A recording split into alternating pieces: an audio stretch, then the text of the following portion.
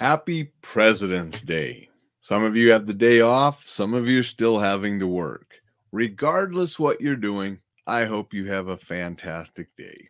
And I just wanted to share a simple little message today from my coffee cup. Coffee cup I got today.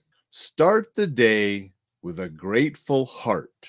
As a little dog there on the side, my wife thought it was such a cute cup. And it is. I like dogs. And that's such a great little message. Start the day with a grateful heart.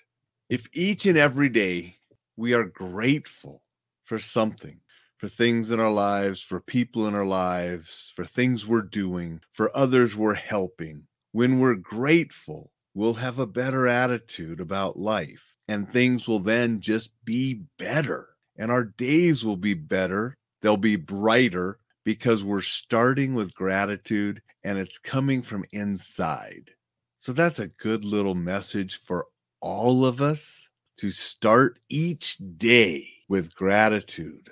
So I want you to have that. Start the day with a grateful heart. Have gratitude throughout the day and everything will be a little brighter. Jay and Vicky said good morning. Want to say good morning to them.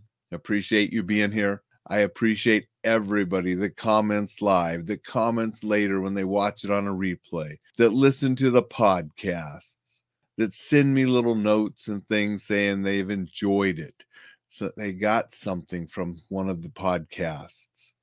I appreciate all of those. Appreciate the feedback I'm receiving on the newsletter. Sent out one last night that had some good information on staying safe. If you didn't get that yet, sign up at enjoylifesafely.com and you can get it. They go out each weekend with information on staying safe, defending yourself sometimes, information on enjoying life and being exceptional.